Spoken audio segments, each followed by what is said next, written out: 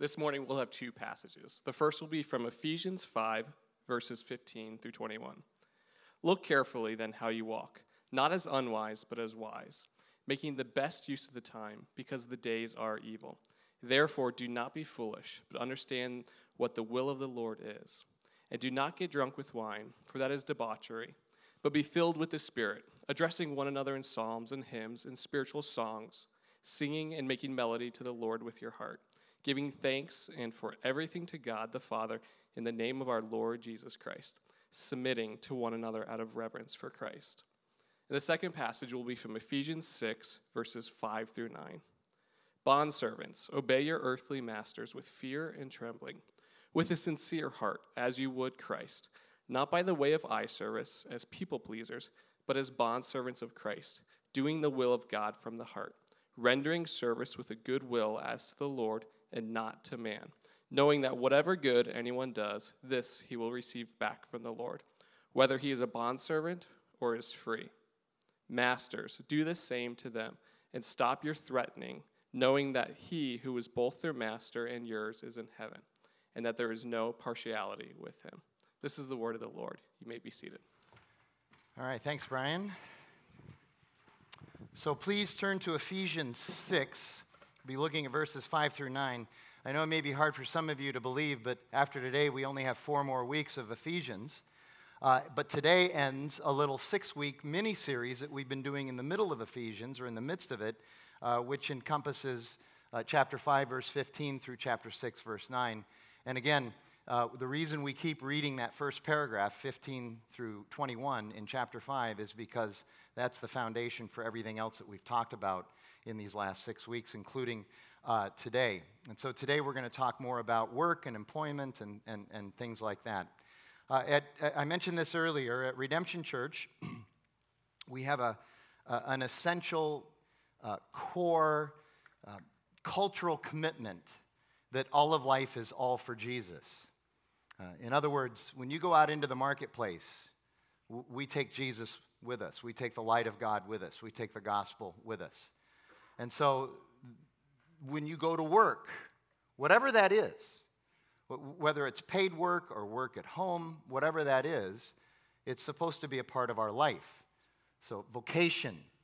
It's interesting, the word vocation actually comes from the Latin word for calling. So we talk all the time about people being called into ministry, but all of us are actually called in one way, shape, or form to whatever it is that we're doing, and we need to be thinking about that as well. So we're going to talk a lot about work today, but why would this be considered part of the household? Because we've talked about these last 6 weeks about how this is Paul's version of the ancient household code. Why is this actually part of the household? Well, in the first century Mediterranean world, there were no large corporations. Amazon did not exist. AT&T did not exist. There weren't even any medium-sized corporations. Business, the marketplace, commerce, all of that was done essentially by families, including the bondservants, or another word for that would be slaves. We need to understand that. Slaves, or bondservants, were part of their economic system, but we need to understand that economic system and that the way they talk about and use slaves at that time, bondservants, is nothing like our understanding of our history in the United States from the 17th, 18th, and 19th centuries. We need to understand that it was completely different. And I want you to know, I'm not trying to excuse it. It was still tough, but it wasn't anything like what we think we know of slavery. And so we need to understand a couple things about that. Number one, if you're going to talk about something historically that you really haven't studied, you're going to step into some landmines by doing that. If you're going to talk about first century slavery through the lens of the 18th and 19th century slavery in the United States, you're going to be way off base. So if you're going to talk about that, you need to understand what you're talking about first. How many times have I said, know your history? And here's another reason why we need to know our history. Because it is passages like these in the New Testament that slave owners in the United States during that time used in order to justify the type of slavery that we had in this country, which was absolutely wrong. It was a wrong application of the text because they did not understand the historical understanding of a bondservant in the first century, or if they did, they denied it and simply lied about it. Very important to understand. Very important to understand. At any rate, at the time, in the first century, there were only small businesses, the size of which was dictated strictly by your family and your household. In effect, what we would call today the marketplace was so much a part of the home as the public square is. Here you go, kind of like the way business is moving again today. How many of you work from home now today? Yeah, there are tons. That's a growing part of our world. So we're going to unpack the passage, and then we're going to try very hard to give us some applications. So verse 5, bondservants or slaves, obey your earthly masters with fear and trembling, with a sincere heart as you would Christ. Obey as you would Christ. Listen under as you would Christ. Here's what Paul is saying. No matter where God has you in life, your call as a follower of Christ, your call in the gospel is to serve and to serve well, because that is exactly how Christ has served us. That's what we have to keep in mind. We are going back to 5:21. Out of reverence for Christ, because of the cross of Christ, because of what he submitted to, we are to submit to one another. And of course, Paul is going to get to the masters as well, which is unheard of in his cultural context, but right now he's talking to the bondservants. We often today focus on the unfairness and the inequality of the marketplace and employment, and that may well be true, and there are times when we probably should talk about that. But it is never, ever an excuse to not do your best with great passion and joy in Christ if you are a follower of Christ. These verses apply today as much or more than they did in the first century in Paul's context. Peter O'Brien, the New Testament scholar, writes this: a worker's motivation and standards for workmanship are to be the best possible because they are done for the sake of Christ. And once again, as we've been saying all along in this section of Ephesians, the only way anyone can possibly have the power to submit to, honor, respect, obey, and serve others the way Paul calls bondservants and masters, employees and employers, subordinates and supervisors, is that it is first to Jesus. It is first to Jesus. In his excellent book, Love Walked Among Us, Paul Miller talks about first things and next things. There are first things, foundational things, and then there are next things. The first thing is to Jesus, always to Jesus. The first thing is the gospel. The first thing is God and his word and his people. The first thing is the sacrifice of Christ on the cross. Those are the first things. And we have to get those right before we can move on to the next things. But as Miller astutely points out, we live in a culture of next things. Next things. No. I want the next things. I want the next things. I want the next things. Here you go. It's the person who wants to do calculus without knowing how to do algebra. It's the person who wants the six-figure income in the corner office right out of the gate without any experience, without any knowledge of the marketplace, without any understanding of how the company works. We live in a next things culture. We need to understand the first things. This is all about submitting first and foremost in our marriages, in our friendships, in our churches, in our households, with our children and our parents, and in our work. First and foremost, submitting to Christ. Robert Lane Greene wrote a great book for word nerds like me. It's called You Are What You Speak. It's a book about word origins.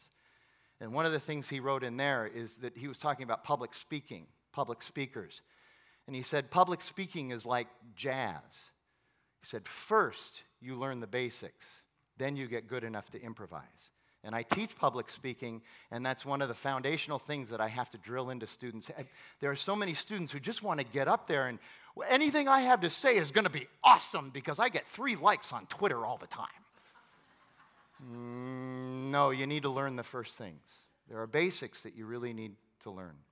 And he says we're to do this with a sincere heart. That word sincere, here you go. This is funny. This is why I love studying words. That Greek word sincere literally means without folds.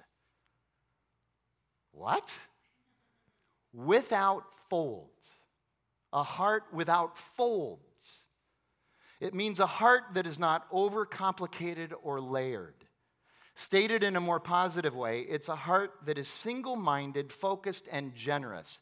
It is a heart that is not folded in on itself. In other words, we focus on Christ, and our hearts become single-minded and generous. When we complicate our hearts with many competing messages, and this world has many competing messages, we get hung up on all the reasons not to live a gospel-centered life. We need sincere hearts, unfolded hearts.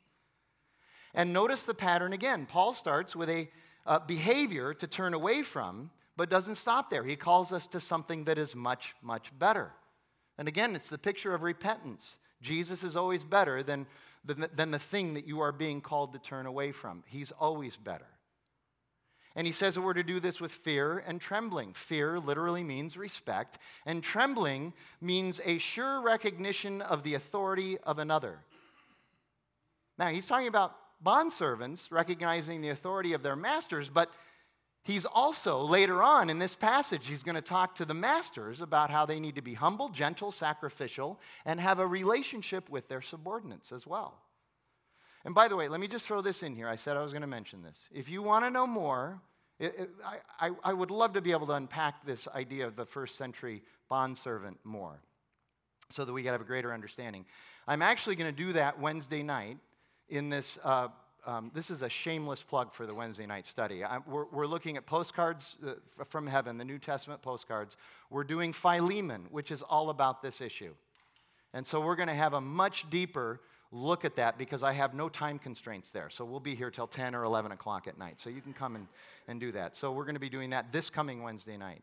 But what we also need to understand here is that when we hear about slavery here, Paul is not condoning slavery. He's not. But he is talking about a gospel-centered existence inside a less than ideal system. How many of you feel like you live inside a less than ideal system? Every hand should go up. Every hand should go up. That's one of the reasons why we need the gospel. Verse 6, not by the way of eye service as people pleasers, but as bondservants of Christ, doing the will of God from the heart. One of the most common idols in our world today, one of the most common false gods in our world today is people-pleasing. It's looking good. It's making sure that our image that others have of us is impeccable. It's the lies that we put on our social media profiles and our resumes. It's all of that. It's a facade of virtue, here you go, masking a heart of desperate insecurity. It's what it is. And it gets us into trouble. It gets us into trouble vertically and horizontally, with God and with others. When we value the opinions of others more than the wisdom and favor of God, we are giving our hearts to and worshiping ourselves and the opinions of others over God. And that's a problem. That is a false God. I didn't plan this, but did you hear Lacey and how she wrestled with that? And I'm sure that BJ and Heather did too. It's just that they're a little bit further from that time in their life right now. Our call is not to the affirmation of others, but it is to trust God in all contexts. Family, vocation, marriage, community, everything. Verse 7, rendering service with a good will as to the Lord, not to man. With a good will, literally rendering your service enthusiastically and with passion. So last year I read a bunch of books on preaching. I wanted to improve that. This year, I don't know what I'm trying to improve, but for some reason I've been on a tear reading biographies. And I'm in the middle of Rainn Wilson's biography right now, so some really deep stuff. Some of you don't know who he is, but when I say Dwight Schrute, you do know who he is. That's who it is, anyway. By the way, Dwight wrote part of his biography for him. So anyway, this summer I read one right after the other, the biographies of Robert De Niro and then Chris Pratt. So De Niro is in his late 70s, Pratt's, 39. So, And think about Robert De Niro and Chris Pratt. Could you have two more different people at all? Two more completely different people? Here's the thing that Robert De Niro and Chris Pratt have in common. When they were both starting out, when they were both struggling, when they were both eating dirt, every part they got. De Niro talks about a part he got where he was being paid $50 a month. $50 a month. Every part they got, they focused on doing that part with great excellence, with enthusiasm and with passion, not thinking about how this might lead to the next part. They just wanted to make sure they got this part right, no matter how awful or belittling or small it was. And I think that might be part of why they are successful today, because they weren't looking to the next thing, they were looking at this thing right here. Paul writes in verse 8, knowing that whatever good anyone does, this he will receive back from the Lord, whether he is a bondservant or is free.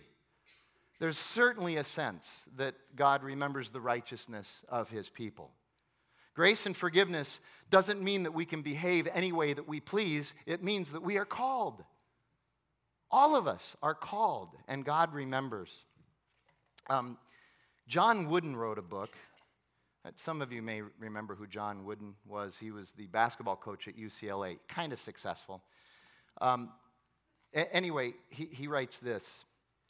Theatrical producer Oscar Hammerstein II once remarked on an aerial photo of the Statue of Liberty taken from a helicopter. He described how the photo revealed finely etched strands of hair atop the head of Lady Liberty, details placed there by Frederick August Bartholdi, the artist, the person who built the statue. It's important to remember that the Statue of Liberty was dedicated in New York Harbor on October 28, 1886, almost 2 decades before the Wright brothers' first flight. In those days, no one believed that human beings would ever be able to fly over the Statue of Liberty and look down on the top of Lady Liberty's head. Yet Bartholdi refused to cut corners with his sculpture. He paid attention to the little things, to the fine details he thought no one would ever see. See, we're not supposed to be giving eye service to others, but we're supposed to be thinking that God is watching and he sees absolutely everything.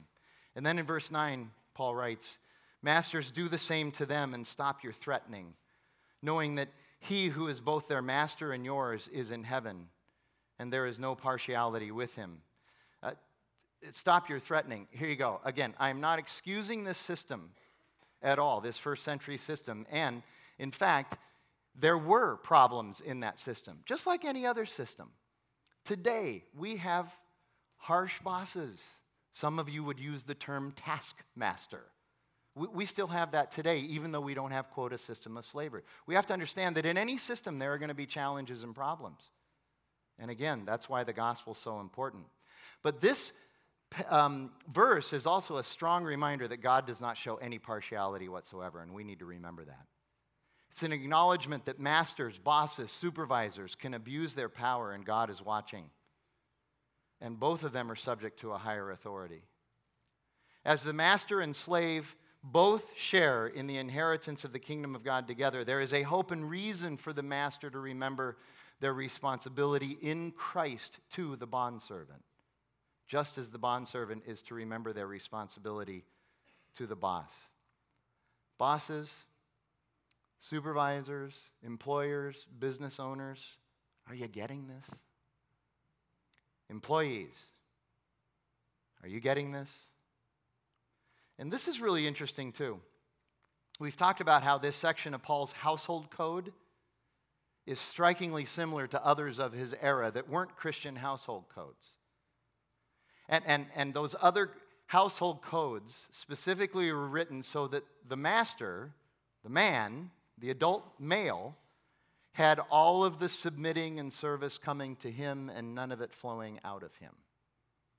Paul reminds us that bondservants and masters are spiritual equals, and this was also revolutionary. In fact, there was a time, a couple hundred years, 300 or 400 years earlier, that Aristotle was given this suggestion by somebody. It's recorded. That perhaps slaves and masters, while being on different levels in this world, were spiritual equals, and Aristotle bristled violently against this notion. He believed that there was a reason there were masters and slaves, and that there was something better and special in God's eyes about masters than slaves. Paul, however, says that there is no doubt that they are equal in the eyes of God. Different roles, but of equal value to God. And the master needs to remember that. But the reality is, segue into application, the reality is that work is hard, right? That whole Genesis 3 thing has come true. It's toilsome. It's hard. It's part of the curse of Genesis 3. It's hard for everyone, whether you're at home, taking care of a family, or out in the marketplace, whatever you're doing, selling something, making something. And I want to talk about this in my context for just a minute. I was reading a book. I read a book, the whole thing. I'm a North High School graduate. That's like an accomplishment, okay? So, it's called Canoeing the Mountains. And I love the book. It was very helpful. But there was one thing in there that the author, Todd Bolsinger, who was a pastor and a professor of theology at Fuller Theological Seminary, he did, and I disagreed with it. He cites research that claims that 53% of pastors would do something else for the same money if given the opportunity. I don't dispute that statistic. I know that statistic is right. I don't care for how he used it, though. It bothers me for several reasons, and maybe not why you might think. I'll give you 4. Here's the first one. He cites this research about pastors, but neglects to tell the reader that the research shows that this is true of every single job. There really isn't any job that has a 50% favorability rate with the people who do it. We're all discontent in our jobs. Every one of us, no matter how much money we make. Every job, every vocation, every career, every profession, we're all looking somewhere else. Second, he cites it to make sure the reader knows how terribly hard it is to be a pastor. And he's correct, it is. But guess what? It's also hard to run a business. It's also, I came out of the marketplace. You can't fool me. It's also hard to design buildings for clients. It's also hard to craft a cup of coffee for freaked out customers who have 97 special orders for one stupid cup of coffee. There's my Dwight Schrute moment. It's also hard to be a food server. It's also hard to be an accountant. It's hard to be a teacher. It's hard to sell products. It's hard to be a graphic designer, especially a successful one. It's also hard to be an attorney or a physician. Should I go on? You getting the point here? It's hard. It's hard. Third, being a pastor is hard, but it's also a specific calling. Just like I believe anything is. But it's a specific calling, and it's not just a job. If you're doing anything and you're a Christian and you look at it as just a job, we need to have an attitude adjustment. But especially as a pastor, if you're a pastor and it's just a job, isn't that a problem? Read the Bible. Nothing ever in the Bible promises a pastor or minister a bed of roses. But it does promise the presence of God. And fourth, I'm part of the 47%. And I'm really thankful for the 47%. Even on our worst day, we need to hang in there with our call because God is with us. And yes, you've heard me talk about this before. There is Bread Truck Monday. Those days when we'd rather just be left alone. Those days when we fantasize about going to work at 8 in the morning, driving a truck for 9 hours, and then going home and not having anybody text us, call us, stop by the house, email us, talk about us, or anything. Just get a Pizza Hut pizza and a big gulp and go to bed. But that's different than spending your whole life sorry that you did what you did in your career. Besides, everyone needs rest. It's called the Sabbath. So how does this translate to your job? Number one, I think the biggest thing is contentment. We need to be content. It's one of my favorite Tom Schrader lines, which always troubles some people, but here's how he says it. He says, listen, you need to remember that no matter how bad it gets, it can only last a lifetime. Now, how bad our worst situations in life, do they ever last a lifetime? Rarely. There is an end at some point. But even if it does last a lifetime, it's a dot in the midst of eternity with Jesus, and we need to remember that. Contentment. Be content with who you are, where you are, who you're with, and what you're doing. And if God calls you to something else, great. But don't manufacture that call. Here's second. Everyone needs to see their job as a calling and not just a career. We all need to see what we're doing as a calling, because it is. You look at this passage and you realize that Paul is saying everything is a calling. You look at how he writes about this in Colossians chapter 3, and he writes the same way. Everything is a calling. Paul is telling everyone that they are called to be ministers and servers in their jobs, whatever they are doing. And here you go. We need to forget this idea that we are going to make a difference in the world. And we need to start focusing on making a difference in our world. Every one of us has a mission field, all of us, and it's right in front of us. It's not somewhere else. It's right in front of us. Again, Paul Miller, first things, second things. Jesus says, you have been faithful with a little, I will give you much. Jesus does not say, I have no idea how you can handle a little, but I'm going to trust you with a lot. He doesn't say that. First things are about all of life. First things are approaching life with the mind and character of Christ. First things is developing your character as one of humility, patience, perseverance, faithfulness, and love before you can ask for the big stuff. It's about being faithful in the marketplace or the home in spite of all the potential costs. All of life is all for Jesus. It means we integrate Jesus into everything that we do rather than segmenting it out. Rather than Sunday is our Jesus day and the rest of the week, all bets are off. It's integrated into everything. And we need to remember there's this false dichotomy in the 20th and 21st century American evangelical culture that says that people who work for churches are the only ones that are serving God. That is just not true. And the churches and the pastors who in the past have encouraged that attitude were dead wrong about that. Everybody is doing work for God. If you embrace that idea that just only people who work at churches are working for God, it means that 99.5% of Christians aren't doing anything for God because they're not in professional ministry. Read your Bible, though. The gospel is not only supposed to permeate all we do, it is supposed to add value to those around us, especially at work. First things are a matter of character more than circumstances. First things are a matter of substance more than form. So be a manager.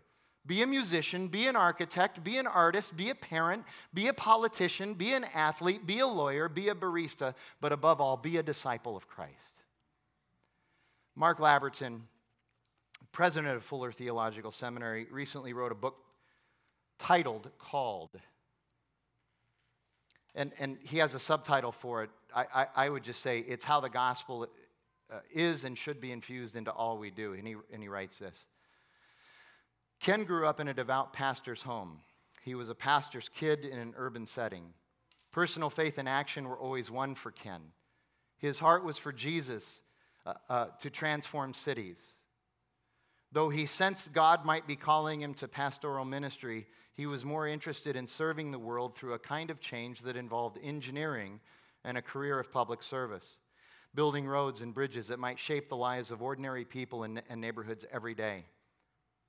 This has been the way of knitting the inner and outer gospel life together. Faith in action is his daily mantra. He seeks to live his faith tangibly by loving people with the right bridge, in the right place, through the right process. Ken said, I think God took my desire to go in this direction and honored it through the application of the gospel to everyday living and the workplace. And I know some of you hear that, okay, that's an engineer, and boy, there's, architects and lawyers and physicians and accountants. Okay, here you go. Those of you who are serving food or crafting coffee, you may think what you're doing is unimportant, but you need to remember that as you're serving food to people, and by the way, I was in the restaurant business for a while, I know that food customers can really tick you off. Amen? Yeah, so sorry, we don't have a lot of food servers here apparently, but some who have been. Anyway, listen to this now. You think about the creation story of Genesis 1 and 2 and the creation mandate that God gave us in that garden, that we were to tend and keep the garden and that we were to become creators ourselves out of what God gave us so that we could bless and add value to others. That's the original plan. You think about when I go to Zinburger and the food server comes over with my bacon double cheeseburger, which is the only thing I order there, and a glass of iced tea. Think about all the creation stories it took to be able to get that bacon double cheeseburger and iced tea to my table. Just so that I could be blessed with one of the best hamburgers that's ever been made. And by the way, I don't know Sam Fox. I have nothing to do with him, okay? It just is. It's a good cheeseburger. And some of you might say, well, you can do that yourself at home. Yeah, it just never turns out the same for whatever reason. Do you understand what I'm saying? We are image-bearing God when we serve food, when we craft a cup of coffee, when we design a building, when we operate on children as a pediatric surgeon. Whatever it is, we're bearing the image of God in the midst of that. Jeremiah, in chapter 29 of that Old Testament prophecy, it's somewhere in the Old Testament. I know it is here somewhere. Okay. Jeremiah is writing a letter that God wants him to write to the exiles, the Jewish exiles in Babylon. They've lost this, they were blown out in this war with Babylon. Nebuchadnezzar just wiped them out. Went into Jerusalem and not only took down the walls of the city, but dug up the foundations of the wall, just to make sure that the Jews understood that he was in charge, and then carted 70,000 of them off to Babylon, where they were repositioned to live. And of course, they wanted to come back right away to their promised land, their homeland. And Jeremiah writes them this letter from God. These are the words of the letter that Jeremiah the prophet sent from Jerusalem to the surviving elders of the exiles. They're in exile. They don't want to be there. They're oppressed. And to the priests, the prophets, and all the people who Nebuchadnezzar had taken into exile from Jerusalem to Babylon. This is in the early 6th century BC. Thus says the Lord of hosts, the God of Israel, to all the exiles whom I have sent into exile from Jerusalem to Babylon. Build houses and live in them. Plant gardens and eat their produce. He's saying, put down some roots in Babylon. Take wives and have sons and daughters.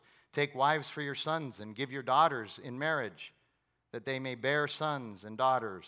Multiply there and do not decrease. Verse 7.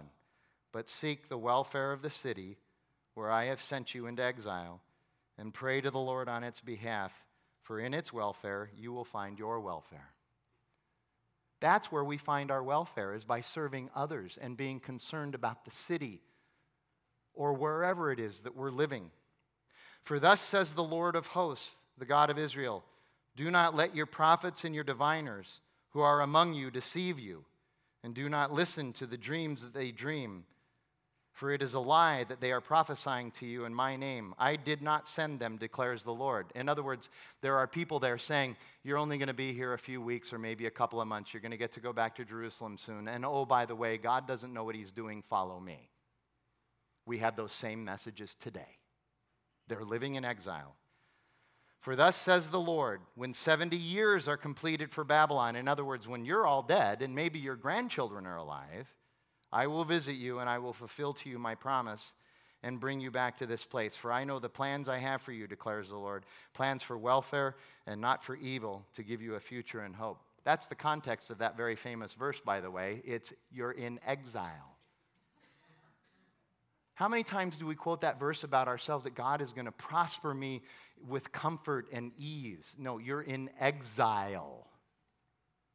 That's the context of that verse. We have got to understand, even in the United States, as followers of Christ, we are not living in the promised land. We are living in exile. We are not the majority worldview. This idea of serving and loving the city is not the majority worldview. And the problem with having a promised land mentality about our life is that promised land attitudes are characterized by entitlement, lofty expectations of privilege and ease and superiority. Exile attitudes are characterized by humility, empathy, service, perseverance, joy, and gratitude. That's what should be characterizing us as followers of Christ.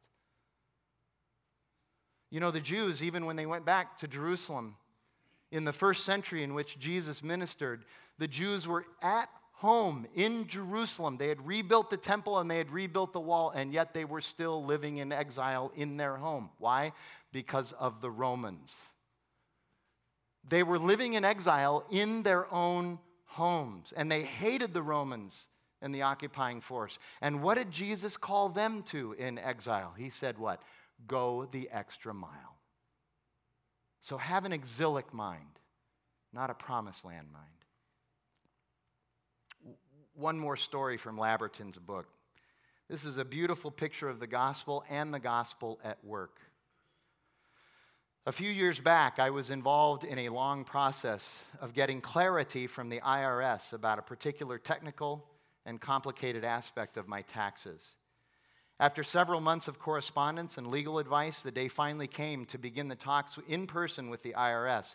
Those who knew the IRS suggested that this process could take many months, perhaps longer, to be settled. I went to the IRS office in Oakland and waited, and waited, and I waited.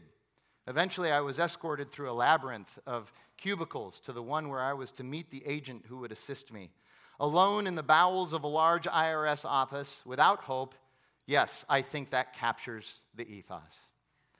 The agent there listened to my case, took all of the relevant notes and paperwork, and excused herself to consult with someone else. I waited 15 minutes, then 20 minutes, then 25 minutes, 30 minutes, 40 minutes, 45 minutes. No one checked in. As far as I could tell, the agent had simply disappeared. No apparent sign of life, just a cubicle in a cubicle void. Suddenly, the agent was back. She handed me a sheet of paper and said simply, "There, it's all done." I honestly didn't know what she meant. I assumed she was saying that she had taken the first of many steps. But what she meant was that the whole process was settled. She turned the paper over and revealed the 9 signatures she had acquired all the way up the IRS ladder so that the case was now closed, and closed in my favor. There, in the midst of a catacomb of bureaucratic anonymity and powerlessness, I encountered a person who became my advocate, who heard my appeal, and who took the initiative to do on my behalf what I could have never done for myself. She met me at a moment of isolation and fear and sent me out with resolution when I had anticipated nothing but delay. It's a story of what Jesus does for us. It's so perfect. Think of yourself as an advocate in the marketplace, in whatever you're doing. I know it's hard, but you're sent there with the gospel, filled with the Holy Spirit, with Jesus. 2 things about these last 6 weeks that I just want to say before we close. This section from 5:15 to 6:9. First of all, here's the human condition. We need to recognize this. When we are under authority, we want to rebel and stick it to the man. When we have the authority, we use it to control, oppress, and elevate self. Paul is pushing against both of those notions. And finally, the scholar S.M. Baugh writes this: if Paul's clear teaching about the privileges of and demands upon the Christian household were taken seriously by 21st century Christians, then personal relationships within families, households, and the marketplace would truly be a foretaste of heaven. Furthermore, others who see how Christians love, serve, and submit to one another might actually be attracted to the ethic of the gospel that we should be living. Let's pray together. God, we thank you for how your gospel changes everything. How we take what the world sees and we infuse it, and not only infuse it, but we mandate the gospel, its ethic, and the idea of advocacy, and the idea of excellence in all that we do, because that's what Jesus did for us. Jesus was our advocate, and he humbly and excellently went to the cross for us. Let us just be reminded of that every day. Let us preach the gospel to ourselves every single day when we go out, wherever that is, in our homes and in the marketplace. We ask that in Jesus' name. Amen.